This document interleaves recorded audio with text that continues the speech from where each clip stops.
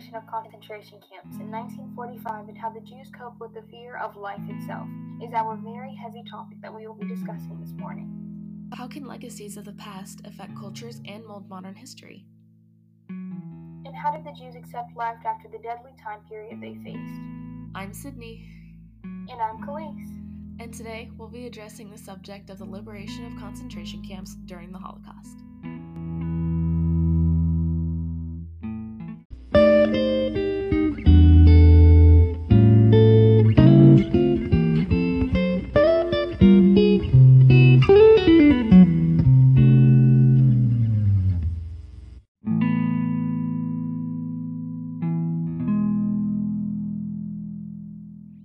Let's get right into this. Yeah, the more you read into the subject, the more gruesome it gets.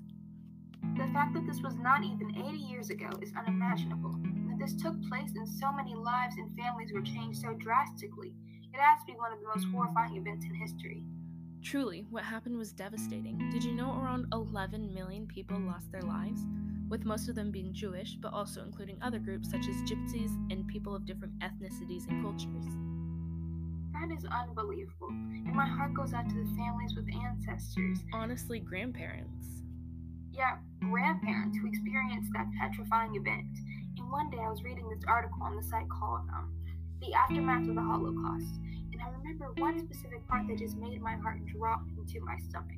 And it was when the article said, in 1945, Allied troops entered the concentration camps, and what they discovered was morbid.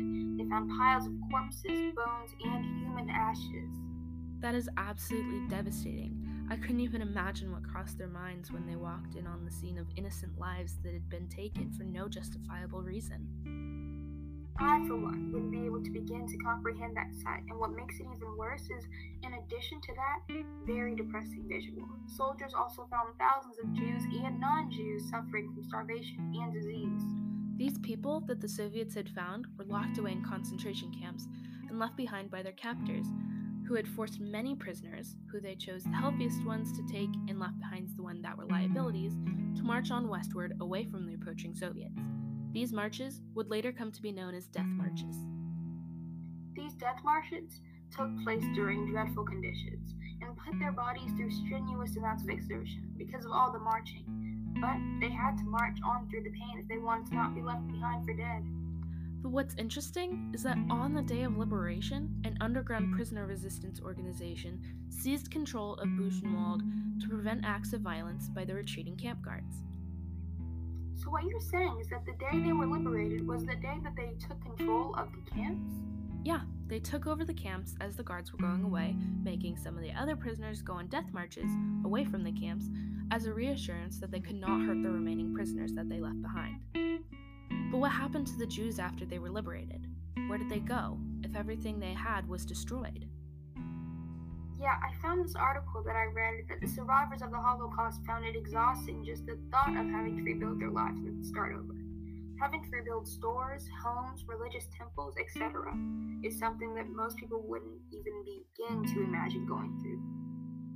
It's absolutely terrible to imagine that they would have to go through that, especially after losing their loved ones.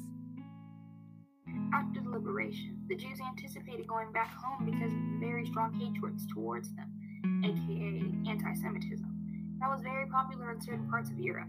In Poland, post-war, they held a number of pogroms, which were violent riots were targeted at Jews.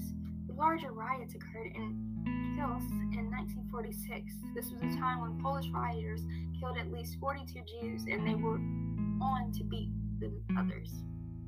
After everything that they had already been forced to endure, they were still facing backlash of the ideas of anti-Semitism that the Nazis had planted. One thing that was so helpful and gracious was that the American Jewish Joint Distribution Committee provided Holocaust survivors with food and clothing, while the Organization for Rehabilitation through training offered vocational training. I honestly don't know how I would have been able to handle this if I lived back then. I wouldn't have been able to handle this, I know that for a fact. I would probably just drop in the concentration camps themselves.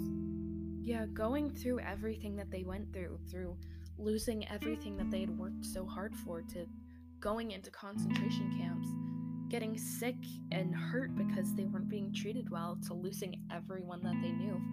And watching all their family members die right in front of themselves, and parents watching their children being killed right in front of them. It's absolutely devastating.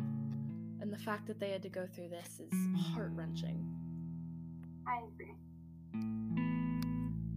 Well, that was our podcast on concentration camps and the liberation of them. I'm Sydney. And I'm Khalees.